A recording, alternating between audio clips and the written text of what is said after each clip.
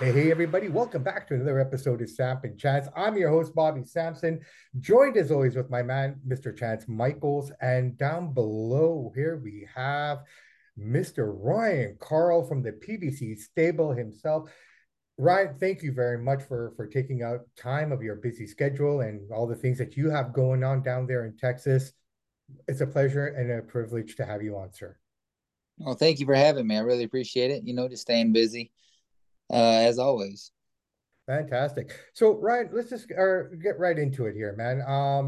We I've done my research a little bit, so I understand that you started learning how to fight with your dad. Was that for boxing, or was it just because your dad needed you to learn how to fight? What's the story behind that? Okay, so my dad, of course, always taught us how to fight and how to defend ourselves. My dad also he grew up very rough. My mother, my father did, and so they taught us what they learned from it, and so it's always best. And so we were always in fights. I especially was always in fights. Little redheaded, freckle faced little white boy. I was just looked like Opie Taylor. People wanted to try to pick on me, and my dad taught us how to fight. We had a boxing bag in our house, and taught me to throw straight punches and taught me to be mean. And not necessarily like a calloused person, but he taught me, how to winning a fight was necessary. There was no rules, just winning was all that mattered. And and so as a kid growing up, I learned that. And then my brother wanted to start boxing, and so my mom actually found a gym, Waco Boxing Club, and took us there. It was about 70 miles one way because we live out in the middle of nowhere, out in the country. We lived in Cameron, Texas at the time, and so she took us. My parents they took us one way, and I really loved it, and I fell in love with it. I was 11 years old, and my brother was 15, 16 years old, and he was more interested in girls and things of that nature, partying, and about that age, young teenage Hmm. boy, and he didn't really want to train, but he could fight. Oh, he could fight. I wish he would have stayed in it. He was a very good athlete, could really punch, but and I did. I loved it. And I love the individualism of the sport. How it was just me out there. If something went wrong, it was me. Hmm. Well, my work was going to show up, so everything I did was going to come to light. And so I really loved it, and I stuck with it. And my dad, of course, trained me alongside with some other trainers along the way. You know, uh, Starting off at Waco Boxing Club was Gilbert Sanchez and Derek Howard, and then Jaime Lerma, Tony Montoya, all these coaches come through. Big John Garcia, and then we started traveling some with Daryl Sears and the great Kenny Weldon. Wow. I learned a ton from Kenny. Kenny was he was a turning point in my career, and my dad trained me alongside with all these other people and took me all over. I have nobody to my parents are the only people that deserve the credit for anything for me, because without them I never would have done anything. Only by the grace of God I had parents that would take me everywhere and spent that kind of time with me. And from then on, with Ronnie Shields and of course Casey Ramos and all these pros, I was sparring as a 16-year-old. Hmm. Um, Danny O'Connor and these guys like this up there with Ronnie and his gym and Ricardo Williams, Slick Rick, and getting through to all these guys, and it just kind of manifested from there. That's awesome, man. So not a particular fight or a particular boxer that kind of got you into it. It was your dad and just growing up. Yeah, we loved boxing as kids, anyways. Though my dad did watch boxing, and one of my favorites, of course, one of my first favorite fighters that I always liked. And we liked all the fighters, right? All the guys back then. But one of my favorite fighters as a kid was always Ricky Hatton, and because of the way he fought Hmm. and the heart he showed, Yeah. right? I, Big Calzaghe fans. My dad was. I was a big Jermaine Taylor fan as a kid. Yeah. Uh, my dad really liked Kelly Pavlik, and it broke my heart when Kelly knocked him out. But Uh, you know, it was didn't really break my heart, but I was sad. I had that bet with my dad, yeah, and yeah. Kelly, boy, I'm a huge Kelly Pavlik fan. Of course, after that, I was already, and my dad was a big Hopkins fan. We liked a lot of these fighters, but the more the kind of fighters I liked were the Ricky Hatton, the Arturo Gaddies, the kind of fighters like that. I wasn't really as attracted to the Mayweather style, and I guess that was just because of my nature, my attitude, my personality. Hmm. I kind of saw that heart, that toughness, that grit, and I just Hmm. I longed for it. I used to tell my mom, I can't wait to be in a hard fight. I Oh, can't wow. wait to be in a blood and guts fight. My mom's like, you don't want that, Ryan. We don't want you to get in a blood and guts fight. Like, I can't wait to get in a fight like that. And then when you're in it, And my dad or coaches would tell you, well, you think you want it till you get in it. And then when I get in it, it's like it was an addiction. It's like I loved it. So it's either going That's to go one awesome. way or the other for you. And I loved it. I love the experience and the just the whole thing of it. That's Ryan, I awesome. noticed your fighting style. You're always coming forward, and the more you get hit, the more you turn it up and turn it on. Is that a fair assessment? Yeah, that's a fair assessment. That's probably my biggest flaw and also one of my great qualities. It's kind of mixed in there is I like to fight too much. I can box actually really well. And I learned that through Kenny and boxing and things like that and being able to read all these things and do all these things. And I just get so into it at times. It's like I love it. I just love that rough and tough as Gennady Golovkin would call it, Mexican style. That's just what I like. I like that personal.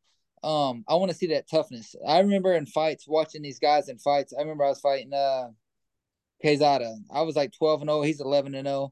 And we're fighting, and I can see it in his face. I'm hitting him hard, and I can. It's kind of a tougher fight, and he's getting hit with some hard punches. And I remember seeing the quit on his face before he quit. I could see it in his face and said he's done. I was like, he this is hurting him. I can see the pain on his face, and not to take anything away from him because he didn't quit. I could see that he didn't want to be there anymore. And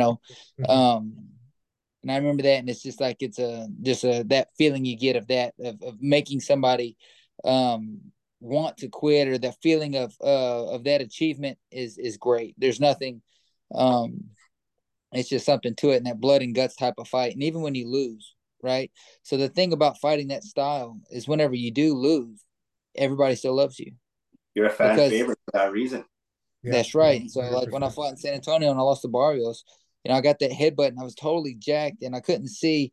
And I couldn't see anything out of my right eye at all. It was all nothing but red because the blood was in my eye. And I could see kind of some out of my left eye, but I was dazed really hard from that headbutt. And what are my options? I'm here to fight. And so I go forward and I'm throwing big right hands hard as I can. And after the fight, guess what? Everybody's screaming for me as I'm walking away. Yeah. Everybody's on their feet, hollering for me. And I'm walking out of the ring, out of the arena with my hands up. It's the first fight post-COVID, the first fight with fans. And I'm like, just hollering for them and stuff. And they're all coming down, shaking hands. Everybody's trying to buy you a beer. And it's like everybody loves you. And it's that feeling of that's unmatched. I've never experienced that in anything else in my life. It's a gladiator feeling. I've been a gladiator, and it's and I love it. It makes you. That's why people will fight to the death, is because of that feeling. It's just like it's an addiction. Yeah, absolutely. I spent the better part of last night watching a bunch of your fights again. And I tell you what, man, they're all exciting. Again, your style, the way it is, it's styles make fights, right? And Right. you definitely entertained me for the most of my evening last night. That was just phenomenal to watch. So again, to having you here talking about it, it's awesome. But here I want to touch on something really interesting here. On Sap and Chance, we kind of do things a little differently. We kind of indulge more in psychology and try to talk about things that other guys won't bring up. So one thing I want to talk about here is your original nickname, the Raging Caucasian. Yeah. Now, the reason I bring that up, I mentioned this is because when I look at boxing as a whole, yes, there's a lot of Caucasian boxers that come out of Europe and what have you. But if you look at North America, it's very sparse and it's always been very sparse. Why, in your opinion, as a boxer, outside of yourself and Caleb Plant, those are the only two names that I can think of off the top of my head. And we eat, sleep, breathe boxing just as you do to a certain extent. And, it's like, why aren't there more white guys in boxing in North America side, do you feel? Well, I think a lot of it is the way people grow up, the way they're raised, and a lot of it is their parenting, and just in a census of things is you're going to get most people that are Caucasian, they're going to tell their kids not to fight, and the fighting is wrong, and you should never do this, and that's why bullying is to the extent it is, right? And that you shouldn't do these things, and I was raised total opposite. Both my parents were raised extremely rough. My mother, raised by her in a really hard situation. My father as well, from the ground up kind of lives, something I'll never have to experience because they did and they accomplished and they fought through it, right? And he taught me how to be hard like that. As a child, not necessarily how to be hard, but he taught me how to prepare for that kind of life. If I had to live it, if I fell on those kind of times, I would know how to survive, and how to be mean enough and how to have that grit and determination. And a lot of it's just natural. And I'm a very, like I want to be first. Like I can't even practice. I can't even train. Back when I was training at the Plex with all these different fighters, I couldn't even work out without trying to beat them in our workout. I was Mhm. going to be first. It's just Right. how it was. I was going to be first, or I was going to die in this workout trying. And Right. if you beat me, then that's great, because you know what? Next time you're not. You know, you better enjoy your moment. And I kind of had that mentality. And I think the issue with most people in America is all about football. And so Yep. you've got a lot of guys that could be really good athletes. They want to go to football or basketball because they view boxing as a fight and as mean and as dangerous, where boxing isn't half as dangerous as football. And they Mhm. don't realize that. And they don't Mhm. want to, because it's the whole ideal of fighting. And oh my gosh, it's so crazy. You're fighting. Yeah.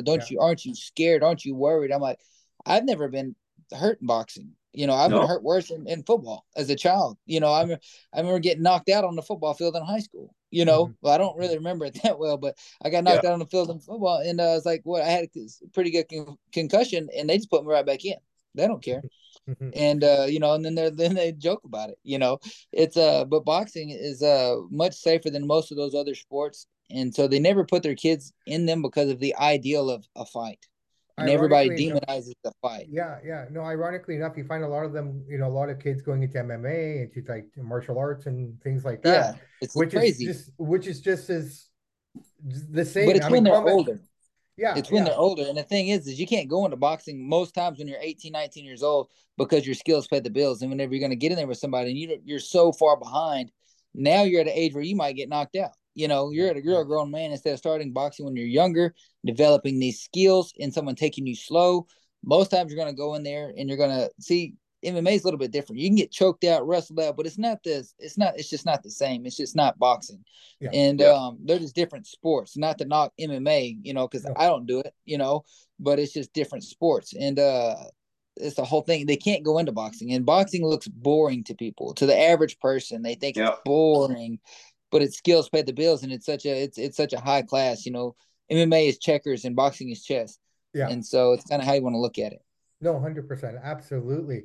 Um, what are your biggest challenges when you're in a training camp for yourself personally? Is it the weight? Is it the actual training, the mindset? What do you find that you need to have in order your the biggest part for your training camp? The biggest thing mentally, or biggest thing in a training camp is always going to be mentally. Yeah, It's your mind. yeah. Everything comes from your mind. Your diet, you're making your weight, everything is your mind. It's all on what you want to put your mind to, and being honest with yourself and open about it to yourself, and examining yourself. And most fighters can't do that, and that's why they never can make it. And the ones that do make it are very honest about where they're at in their life. They're honest about what they're doing. They realize when they're falling short without somebody having to tell them. You Hmm. know, they work out because not because they want to do it, but because they have to do it. It's not a they don't work out off of motivation. You know, motivation is great when you have it, but there's lots of times when you don't have that motivation. You know, Hmm. you've had a hard day, you're tired, you don't want to do it today. Yeah, You have to have the determination to do it's things even when you don't want to. it's kind of like Hagler said, it's hard to wake up when you're sleeping in silk pajamas. That's right. Is the better you get, you know, so like them, so you're getting at this certain point of your life, it's like you don't really want it anymore, you know. Hmm. And when you don't really want it anymore, you're in a bad spot. You need to get out or you're gonna get hurt. Absolutely. So Ryan, how Um, much does your faith play a part in your training? Well, so you know, one of my quotes that I like the best is from Mike Tyson. He's talking about whenever a fight would get made, I was scared to death. He said, but every day that got closer, I felt better and better. Every day of training, I felt better and better. And by the time I made it to the ring, I was invincible because of the faith you have in that sparring. Those all those times you do that, right? So whenever you don't know how prepared you're going to be, in the beginning of camp when you make a fight, I've never been scared, but it's like, man, I hope I'm good enough. You know, I hope I'll be okay. You know, not that you're scared, not that like okay like that, but you hope you'll be at the level, right? I hope I'll be at that level. I gotta train so I can get that level. But once you get to that level and you're sparring 6, 8, 10, 12, 14 rounds, you're not worried about nothing. Because once you get past, the only thing anybody should ever be scared of is getting tired. mhm, mhm. That's it. Yeah, Only thing any fighter should ever be scared of is getting tired. And you have to work out so you'll never be that way. Because once you're tired, that's when you get hurt. Because you can't protect yourself. You can't do anything. You can see things, can't do nothing about it. You're just a waste. And so you're gonna get injured. And but it is really, your faith is such a huge rule. Like, every day you get stronger mentally as you get stronger physically, and they both work together. Now, if you're not training right, your faith isn't going to be there. Your mind's not going to be right, because you're not, you know when you're doing it right. You don't have fighters show up to fights and think that they're the best they've ever been, and then they fight, and they look like total crap, and they're fat and out of shape, and they're like way worse than they've ever been. And they can't lie to you and say that, oh, I felt, great going to that fight. No, they didn't. They were probably scared to death, Yeah. because they knew they were probably going to get tired. And Right, right. anybody that's ever fought knows that getting tired is the way to get hurt. You can't do anything. That's how you get jacked up. Yeah, I kind of saw that this past weekend with the Alicia Baumgartner fight. Like, I mean, she was dominant, then she took rounds off. Um, Conditioning, do you think? Did you catch that fight? Yeah, a lot of it's going to be conditioning. Yeah, I mean, of course, it comes down to conditioning, and then a lot of it is not just conditioning, but conditioning of the mind. Being in that situation at that performance level, a lot of people can do great at it at certain times, but if their life is a little bit out of line, they've got some kind of stresses in their life, they're kind of stressing too much, and that's going to take a lot out of them. And then you put them under the lights, Right. in this big fight. I've seen people get tired in 2 rounds that I've seen spar great for 15, in great shape. They just can't do it under the pressure that day. Yeah, They could yeah. have done it before under the pressure, done great. It's not something that's like, well, you do it once, you'll always be able to do it good. It doesn't work that way. Fair enough. Sacrifice. Let's talk about that. I mean, we know the amount of sacrifice that you guys make to entertain us and to put on the show that you guys do. You started early on. I mean, how much did you miss? How much did you have to sacrifice to get to where you are today? Well, I lost a lot of time. That's what I sacrificed. I Right, sacrificed time, people, and things, right, and my relationships and things like that. Um, Really, the question is when you say to a guy, say, hey, you're gonna turn pro. You want to be a pro boxer, okay? What do you want to do in boxing? You want to be a world champion? Yeah, okay. You want to be a world champion? Are you prepared to sacrifice your family? Are you prepared to sacrifice your relationships with everybody? Because boxing has to come first. right. If it doesn't come first, you cannot be successful. It's simple as that. You You're get never hurt. gonna make you're never gonna make it, and you're gonna get hurt, and Yeah, you're gonna fall short somewhere, and you're gonna regret yourself later on. So yeah, you have to know that going into it. As long as you're honest with yourself, you're okay. And so you said I sacrificed a lot, but then I actually cut going away for camp and stuff like that because my son was getting older, and I have 4 kids going on 5, and so I've got a whole busload now. And I say, I just can't do it. I'm not going to sacrifice my son for boxing. And so I stopped doing those things. I stopped going away for camp, and I started doing other things. And little by little, here I am. Nice. all right. So Ryan, out of all the different arenas and buildings you fought in, do you have a particular favorite building or arena that you've competed in? My favorite place I've ever fought at wasn't the venue. It wasn't anything special. It wasn't no light show. It was my debut. I fought in front of the troops at Fort Bliss in El Paso, Texas. And I mean, you talk about fans. And I can even look back on all my fans through all of my fights. And you talk about the best fans I've ever had, or the troops screaming, crazy loud, hollering. I mean, this was just a high school gymnasium size building I was in, Mhm. and it was packed with troops, and they were just going nuts, and it was just awesome. After the fight was over, I was a swing belt. And I got on, so I fought on TV, and you had who was it? I can't remember his name. Main event was fighting, and the whole time he's fighting, you can hear the fans going crazy. If you go back and watch the video, and it's me running into the stands with them and taking pictures with all of them. I'm talking about for like 45 minutes after his fight was over. The main event was over. I was still doing it with all these troops and all this stuff, and it was awesome. You couldn't beat it. And then my next best one would, of course, be Las Vegas at the Michelob Ultra Arena. I Cool. loved it. I loved it there. It was great, great arena, great people. Fans were awesome in Vegas. They're fight fans, Oh yeah. Awesome, awesome. Ryan, your last fight was pretty much a year ago now. A few days Yeah. past, October, February the 5th, 2022. Um, I'm pretty sure where this question will lead, but what's next for you? Where are you going now? What's Ryan Karl up to? Well, I'm gonna retire. Yeah, I'm going to retire. And so I've done that. And I love boxing more than anything, besides God. And that's kind of why I'm retiring. I'm going to retire and go into ministry. And because Awesome. I feel called to. I feel like I have to obey. And it's a hard thing to do because I didn't want to, I didn't retire because I was slow. I didn't retire because I was coming off, I just wasn't able to compete and things like that. I'm retiring because I felt called, and it was hard because I was running, I was scheduled to fight on the 11th, February 11th. Yeah, So, the Ray Vargas card, right? yeah. And so Yeah. I was scheduled to fight then, and I'm in camp, and I was feeling really convicted, and I was really, in my relationship with God was changing and changing and changing. And I just felt really convicted and called. And so I had just got done running, I'm running 6 minute miles, I'm just easing them out, I'm in great shape. I'm not slowing down any, but I felt convicted. So I had to. And so that's what I've done with my life. And, the fact is it felt like retiring from boxing felt like a death. And the only way to, give a good example of that is when my little sister died when I was about 16. It's the only time I ever felt like that. And so, it's pretty extreme, the feeling it was to actually retire. It was heartbreaking for me.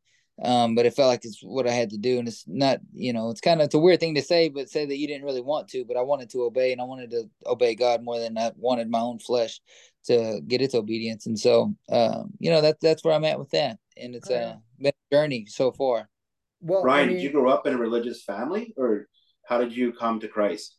Well, so my family, none of us knew Jesus. None of us. And I was a child. My dad had a liver transplant back in 1997, and prior to that, none of my family was religious at all, or any kind of. I think my dad had been in a church one time his whole life, and we had a guy come out, and we were in a bad situation. There was four kids, two parents. There were six of us living in a 2-bedroom trailer house, and our water was leaking and was about to get cut off. And we had a guy come out to cut our water off. And instead of cutting our water off, he fixed our pipe and invited us to church. Totally Wow. crazy, right? And Yeah. so it was just powerful because he obeyed right then. Now this is where I'm at, right? So it's crazy. So we ended up all going to church and getting saved. My father first, all the way down to me. I'm the youngest. And so all of us go and get saved, right?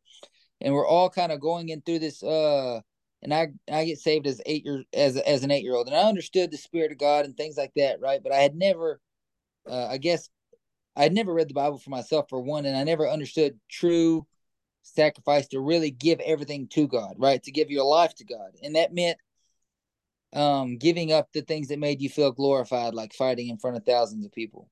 And for me anyways, in my situation, and obeying whenever it's probably, I expected people to tell me I was stupid when I retired. And so then I kind of came back into Christ. I kind of had, rocky road, right? Rocky Yep. road. Kind of, I would say I was a Christian. I was out doing all kinds of stupid stuff and acting like a fool.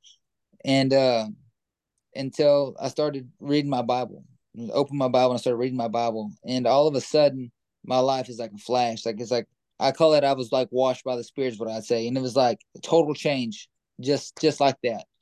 I'm cussing all the time, instantly, almost completely stops, right? And I'm not to say that I never fall short or anything like that now, because I Yep. do. We're all sinners. And so, but it's like total life change. And it's like all of a sudden, I can't read enough of my Bible, So I go from graduating high school in 2010, reading one book by the time May of 2022, that's 12 years. I've read one book outside of school. And now I've read through the New Testament, 3-4 times. And I'm reading, like, I'll read like 55 chapters or 69 chapters of Isaiah one morning, just because I want to. I have to read this Bible. Yeah. And it's like it's the actual living word, and it's insane once you start to read it.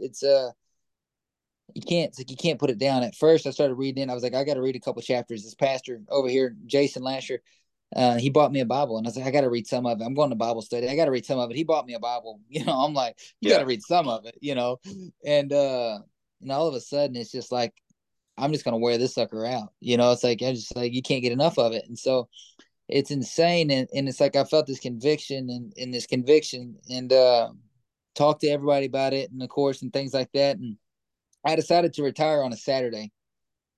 And I come home and I'm at my house. I'm talking to my dad and I'm crying because it was real emotional for me. Like I Right. said, it was like a death.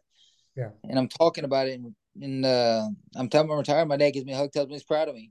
You know, that he said, whatever you want to do, I'll support you no matter what, Ryan. You know that. And so it's funny because my dad's, the easiest person to talk to, easiest person for me to tell, because he's like close as can be.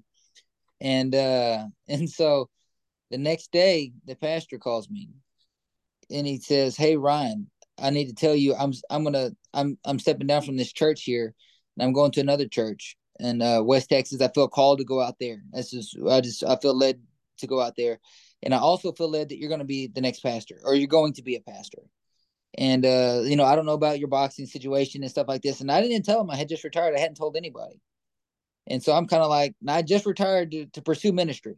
I made that decision and didn't just make the decision, but I actually acted on it, so it was done.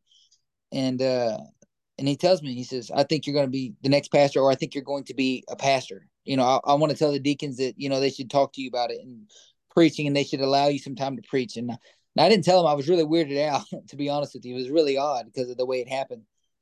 And so that night, or whatever, the deacons call me and they're talking to me. One of my best friends, he's a deacon. He calls me and he's from high school, and he calls me and he's telling me, he says, Ryan, I want to know if this is something you really want to do.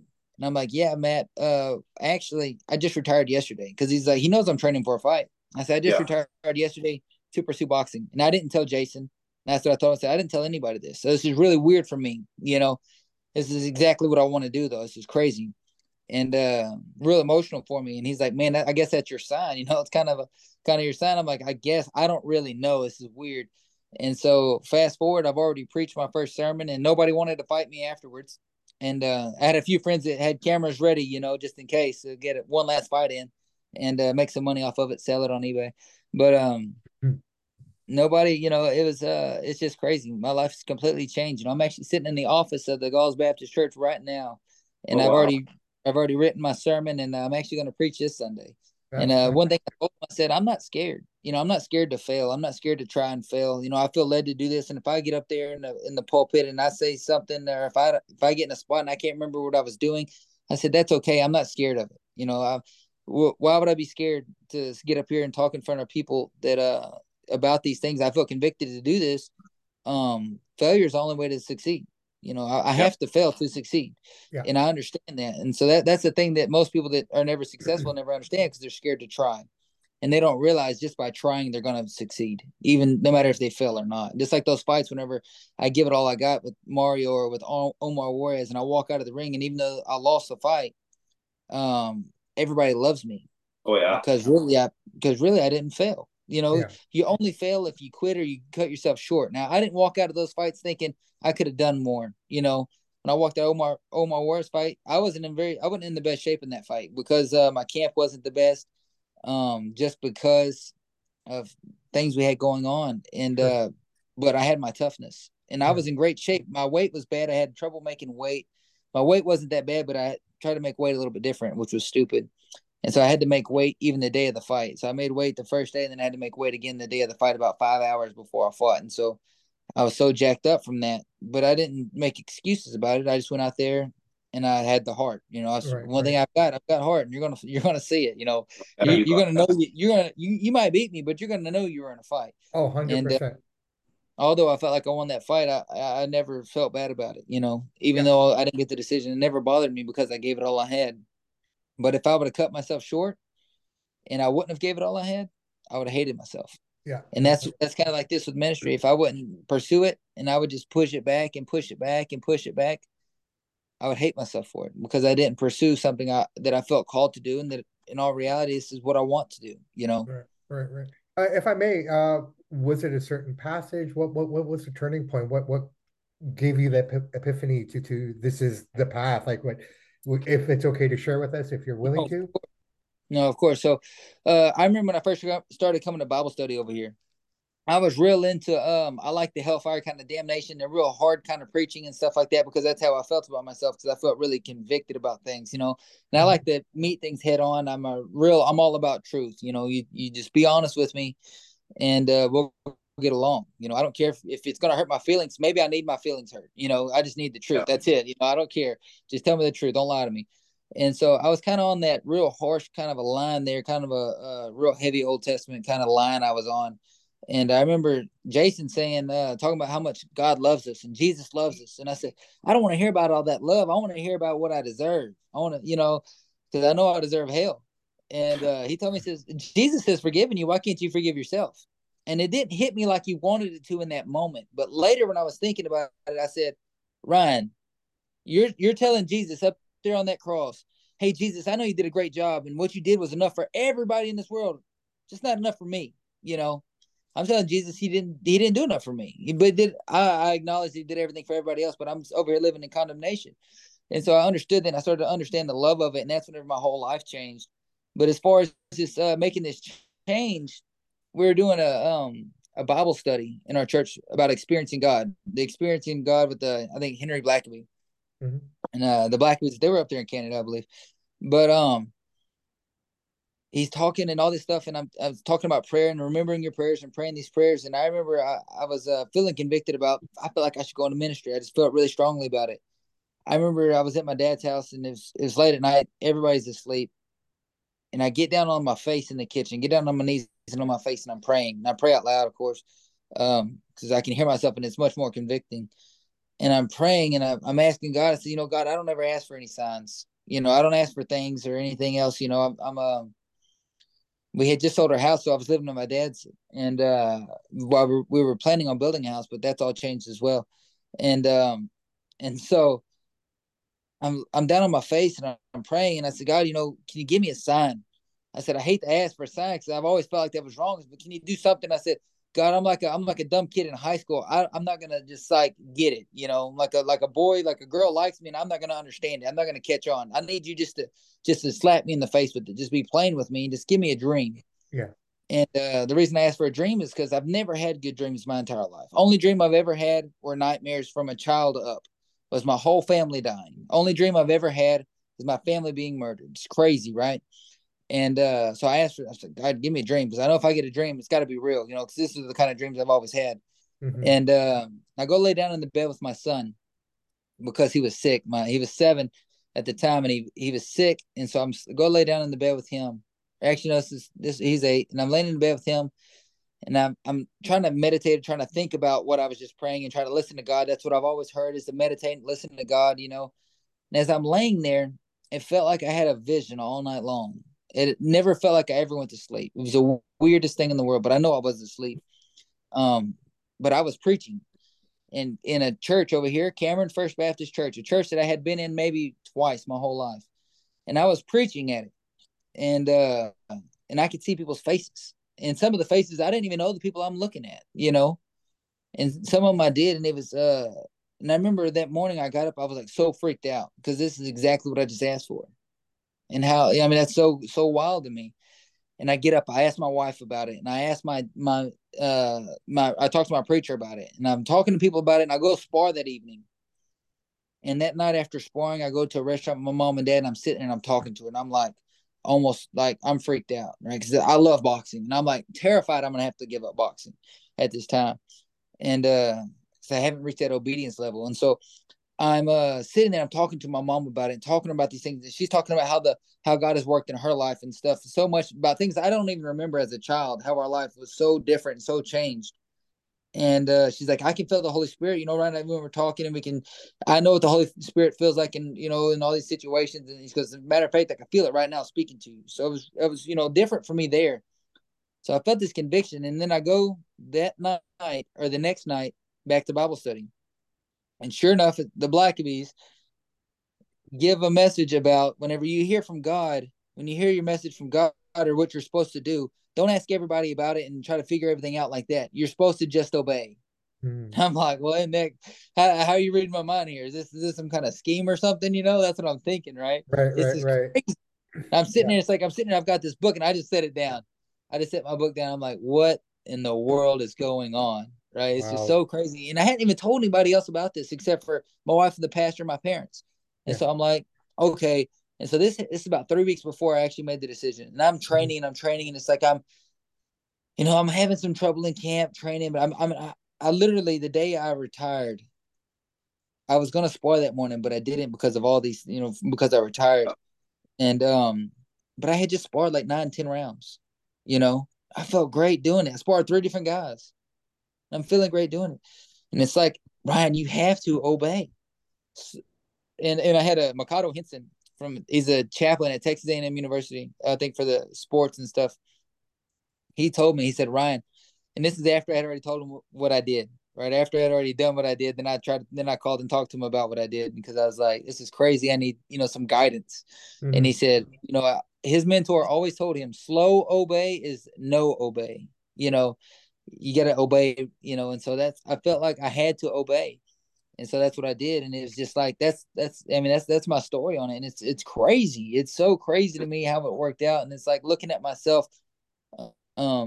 over this past year has been insane. My growth as far as in my seeking my want to in the Bible. I mean, I just did youth. That's why I told you I had to be done at this time, because I had to do youth. And so I just walked over here, and they're all over there, they're all finishing up. And so it's just insane. It's just, my life is it's insane. It's this being in this relationship with God is or with Jesus, is there's nothing like it. There's no drug. There's no anything like it. I could stand in front of thousands of people screaming for you, screaming your name, the feeling of being glorified, but just that feeling of submission and that feeling of just a spirit, just that feeling of it. You can't. There's nothing like it. I can see the joy in your face when you talk about it, the genuine love and the joy. Yeah, it's your radiating eyes. through the I screen. can't help Absolutely. it. No, that's I love phenomenal. it. Love it. Thank you so much for sharing that. I hope our listeners can get something from that. I feel something. Yeah, that's great. I feel energy. I feel that energy, brother. I can't help it. It's like I go places and used to, I would go meet people or go do something, and they would be like, I would just talk to them and I would leave. And now I come back and I'm like, hey baby, I bet you can't guess what I was talking to that guy about. She's like, Jesus, I bet, huh? I'm like, yeah, how'd you know? Like, it's so crazy to me. But I was never, I would talk to anybody about anything. I was never a shy person, but I've never been like this. It's never happened. I've had moments where I would come back from church camp and I would try to read my Bible, and it was never I would just kind of dwindle off into being a kid and acting a fool all those times. And it's like, this isn't just a feeling that I'm going off of now. It's like, it's not only that, it's a decision I've made in my life and I remember I prayed a prayer actually about a week before I retired, about maybe 2 weeks, and I prayed this prayer. And I didn't want to, at first, when I first read about praying it, about talking about how you should, do these things, I remember thinking, I don't want to pray that prayer, because I've already had that dream. I know prayer is powerful. Like, if I prayed, it might happen. Look at me right now. And I was like, but Ryan, you have to. And I prayed the prayer that I would do whatever God led me to do. I would obey no matter what. No matter what in my life, I would obey. And man, I wasn't ready for it. And it was heartbreaking in the beginning, but now it is so joyful. It was the decision turning from my flesh and what my flesh wanted. Oh man, it was hard. It's not supposed to be easy. If it's easy, it's not. It's not. If it's easy, you're of the world. You're still going the wrong way. You're still doing the wrong thing. If it's hard, you're on the right path. And boy, it was hard. So I got to be on the right path somewhere. Well, I guess we're all on the right path, all of us here. Ryan, just a quick question here, just to go back to boxing a little bit here, if we can. Boxing today, now that you're out of it and you're kind of looking at it more from a spectator's point of view, outside of the realm, what is your opinion on the current state of boxing as we see it today? Well, it's different. It's just different than it used to be. As far as looking back even further when I was a kid, and then before then, it's just boxing has evolved. It's just changed, and it's going to with the times. With everything changing the way they are. I think the state of boxing is fine. Actually, I think it's going to get better, but I don't think it's going to get better in the sense of better fighters. I think it's going to get better as in a bigger household, kind of a football style sport again. I think you're going to have this gladiator sport come back, but I think first, before you can have that, you're going to have all these big YouTube type fights like we're having right now and things like that. And you're going to get all these different things like that. And you're going to have a bunch of that right now in the social media phase. but it's going to phase out from that back to Mickey Ward Gaddy style fights, because that's where it's going to end up next. I fully believe that, because I think we've kind of gone through everything, and I think that that's where it has to go next. And it's kind of, boxing was the biggest, and I think it's on its way to be right back to being the biggest. I mean, boxing is in more headlines now than it's ever been, and it's such a big deal. And I think boxing's in a good state. I think it's a much more it's a much different state, than it was. It's not just by being a good fighter. You don't get to go to places just because you're a good fighter. You can do whatever you want. You can get up there. You can't be a Mike Tyson getting up there and walking into the ring with a little white towel on and some shorts and some boxing shoes and no socks, and go up there and knock everybody out and think you're going to get the love that he got, because you're not. Because that was a different era. That was an era of blood and guts, men fighting men type of thing, right? This is like all about pride and you're the baddest man in the planet kind of time. This is not that anymore. This is now, we're in an era of talking and speaking, and people want to talk about things more than they want to do things, and so they want to see people do the same. And so it's all about building a fight. Back then, you didn't have to build a Mike Tyson fight. Everybody's going to show up to it. And I think that it's going to evolve into that, and it's going to come back to it again. Speaking Who of are some of the current fighters that you enjoy watching now? Kind of the same fighters. Caleb Plant's a good friend of mine, and I love Caleb, and I love his fights, not just because he's a friend of mine. The guy can fight. Caleb can fight, and then he had that big knockout, and I like the Durrells. I've always gotten along really well with them, so I don't want to talk bad about them at all in any way. But Caleb, he just showcased that fight, especially after the Canelo fight, having that fight, and then going into the Benavidez fight, and I believe he's going to beat Benavidez. And I don't have, and you can say maybe it's because I'm partial, but I don't believe it is. I just think styles make fights, and I think that he's got the right kind of style for Benavidez. Are you going to go to the fight and watch it live, or are you going to stay in Texas and watch it on paper? I want to. I want to go to the fight. I want to. Now, the fact that I will, I can't guarantee it, but I want to try to. I think I might go to the fight this weekend also. The fight that I was actually going to fight on, I'm wanting to go to that one as well. And so, but I like, big fan of Plant, big fan of all these different guys. Like, you got the 140s. A lot of these guys that I know, I'm always big fans of, right? So like the Charlos, I know them. I'm a big fan of Jamel. Jamal as well. He hadn't fought in a while. He's I don't know what's going on there. I hope nothing but the best for him. But Jamel, what he has accomplished, I'm so happy for him. So proud of him for what he's accomplished. And I tell you what, a lot of people say a lot of stuff about Tyson Fury, good and bad. He's entertaining. Oh, yeah. And he's just quite entertaining. And on the vice versa side of that, Deontay Wilder, I love Deontay Wilder fights because they're exciting. You can't beat them. When I met Deontay Wilder before, super cool guy, taking pictures with everybody and their mamas. Nice. He was great with the people, and he knocks people out. You got to he's hard not to watch. And you got guys like that, always exciting.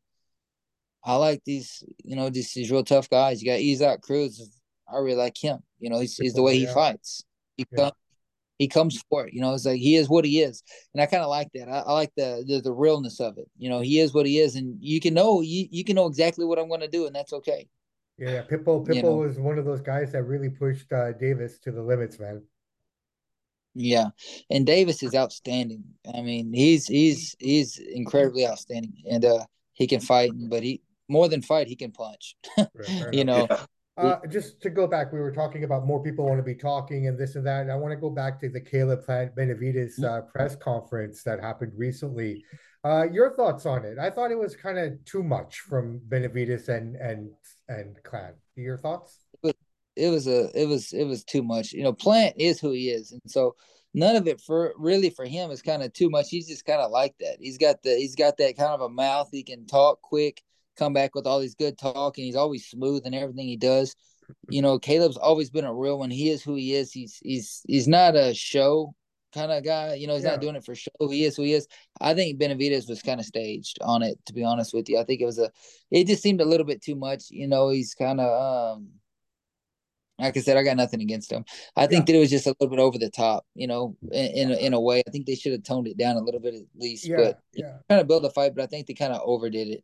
Yeah, I feel the same way. I felt that like when I was watching it, I almost felt like Caleb was kind of caught off guard a little bit in some instances with some of those comments and stuff. And I Yeah. mean, mad respect to Caleb because he could have come out firing, but I think he started to near the end of that press conference, but for the most part, he held his composure. And it's kind of, if you don't know who these guys are and what they're capable of and who both these characters are, you would look at Benavidez, and if you're a casual person, that isn't like, what a dick.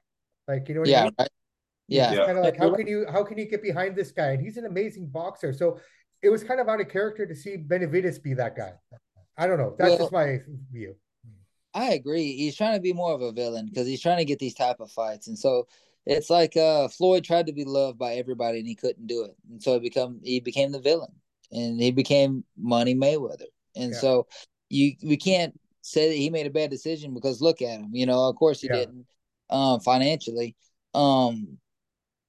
Plant it's extremely hard to hold your tongue in the situation that you're in, right? And right in the moment, it's not like you get time to think about it, or you get you're almost embarrassed. You're in front of everybody. They're doing all this right then in front of everybody. It's going to be Yeah. hard to deal with.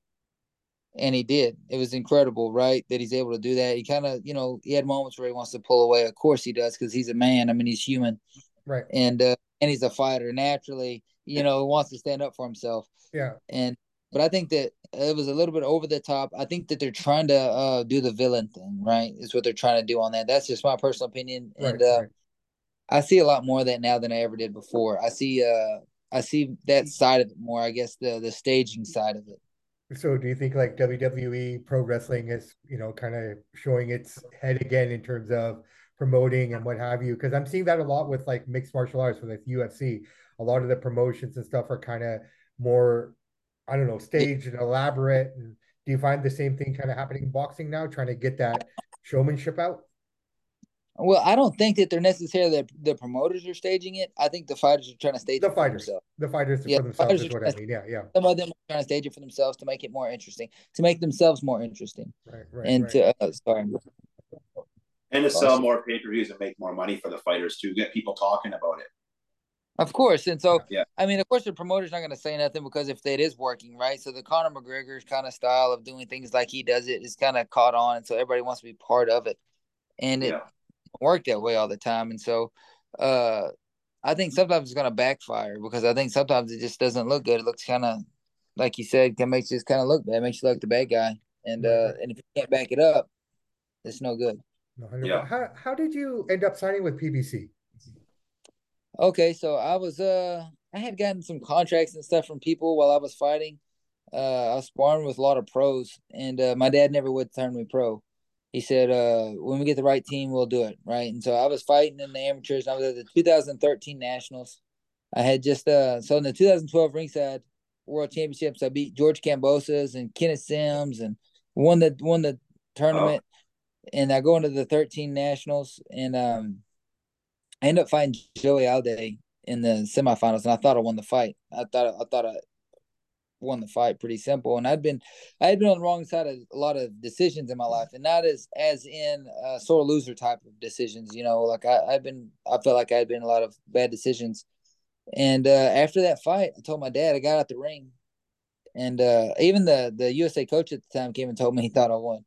And so at the end of that fight, I got out the ring and I told my dad, I said, "Hey, I'm turning pro. I'm never fighting again. I'm not doing this anymore. I'm done. I had 128 amateur fights. This is it. Like, it is what it is."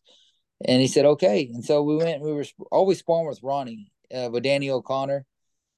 And Ronnie had told my dad, "Hey, whenever you want to start to turn pro, let me know. I would like to train Cowboy, and if you need any help, I can help you out."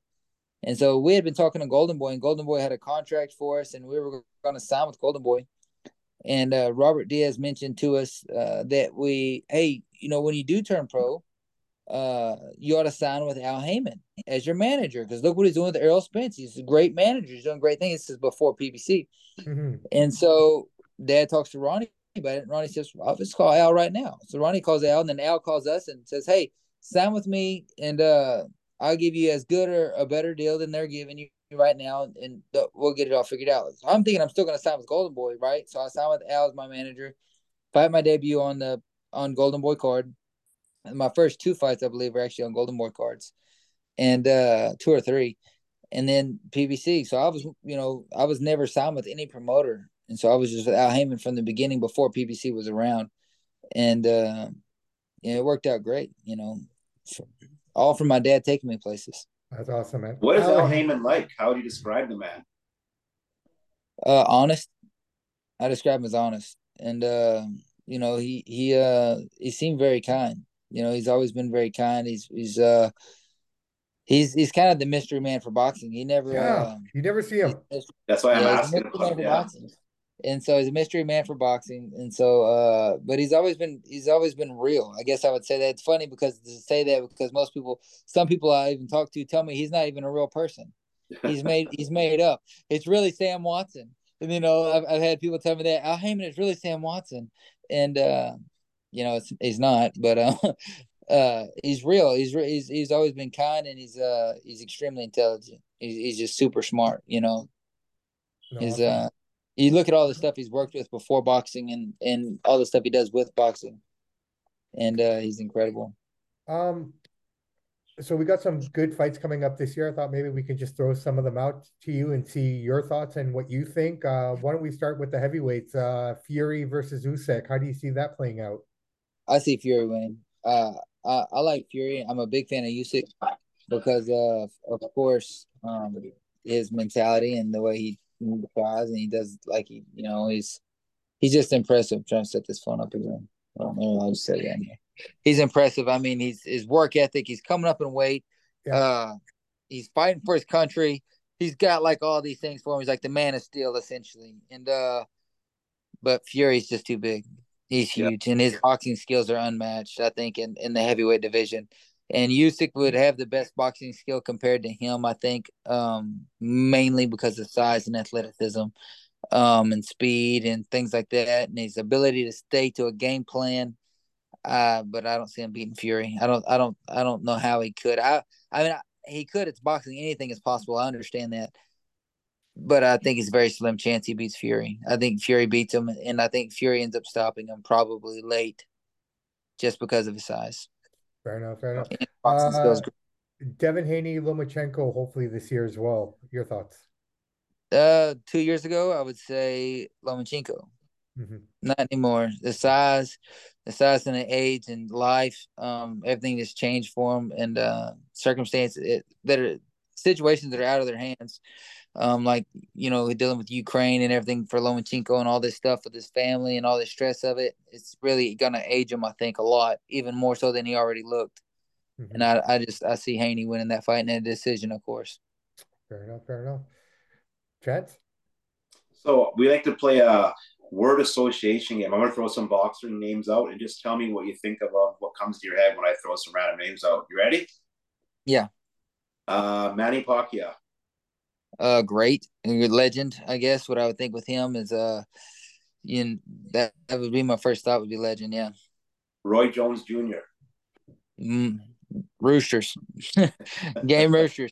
We had game roosters as a kid growing up. I heard lots of stories about Roy Jones at the rooster fights. I would think of roosters, and I would think of athleticism. If I had to put one, athleticism, he's just gifted, athletic as can be. He's fighting I, soon, eh? Yeah, He's he's fight, fighting here. yeah, he's fighting Anthony Pettis. Yeah, that's right. Irish Mickey Ward. Heart, blood and guts, heart, Pernell Whitaker. skills, slick, Yeah. And one more. Floyd Money Mayweather. money. I mean, really. I mean, Floyd is just money to me, and the greatest. Essentially, he made this whole big talk about it and made everybody hate him because he said it. But I mean, what he's done is unheard of. He's the greatest financial mind in boxing ever. He's also his record is intact, and he's beat so many champions. He's so in his time, and everybody can go back and say, "Well, Canelo fight him now." I mean, that's like ridiculous to try to say that. And Yeah. in time, I mean, he was unbelievable. And last one, your friend Caleb Plant. Caleb Plant. I'd say the way he fights pretty. He fights pretty. He's slick. He fights pretty. That's what I would think of when I think of Caleb. Is he fights pretty, but after that left hook he landed last fight, I don't know how to feel about him. I'm gonna have to change categories with him after he starts. If he knocks people out like that again, I'm gonna have to start saying something else about his fights. call him the nightmare or something. But Caleb was always, he always comes out of most fights looking like he did when he walked in. And for a light complected person, that's hard to do.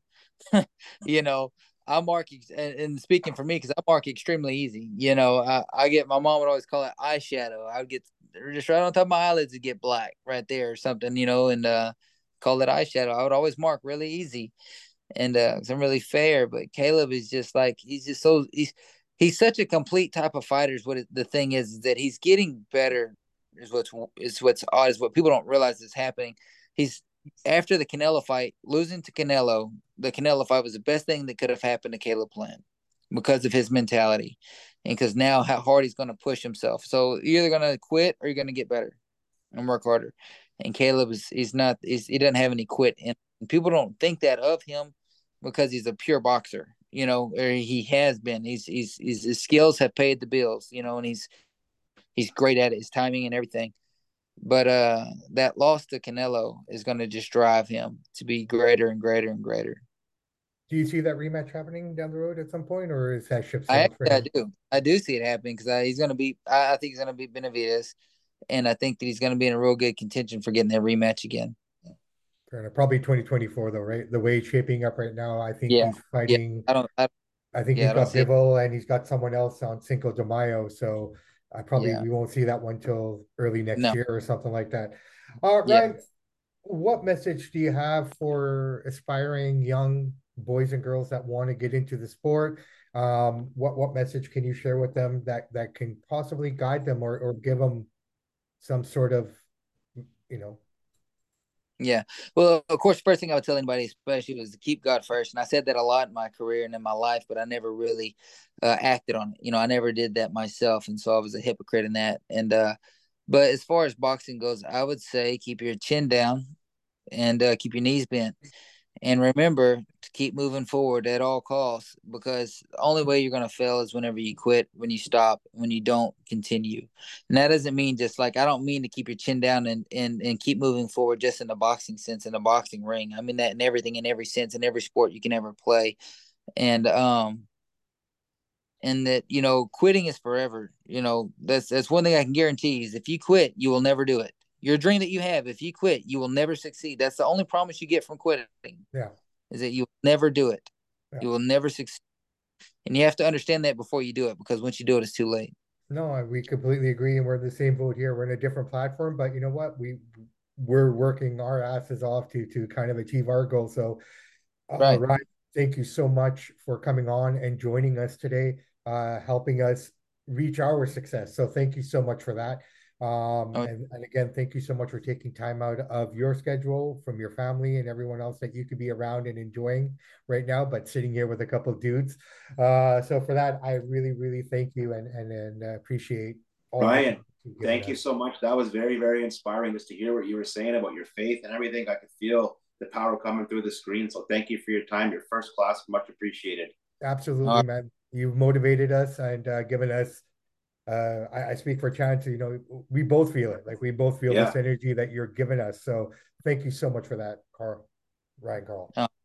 Man, I appreciate y'all having me on here and let me talk, and just, it's just, it means a lot to me, and I really do appreciate it a lot. And anytime, I'd love to be back on here. Yeah, we would love Thank to you. have you back on here. Maybe we can, maybe we can get back on here together after the plant fight and, kind of get your assessment on it and see where you're Oh, going and how we can help promote everything that you're taking on now as new challenges in your life. So we want to be able to support you just as much as you're supporting us. hey, I appreciate that, guys, and Thank you. and hope nothing but the best for y'all. Awesome. Thank you, Thank you man. so much. Take care and we'll talk soon. All right, God bless. Thank you. Thanks.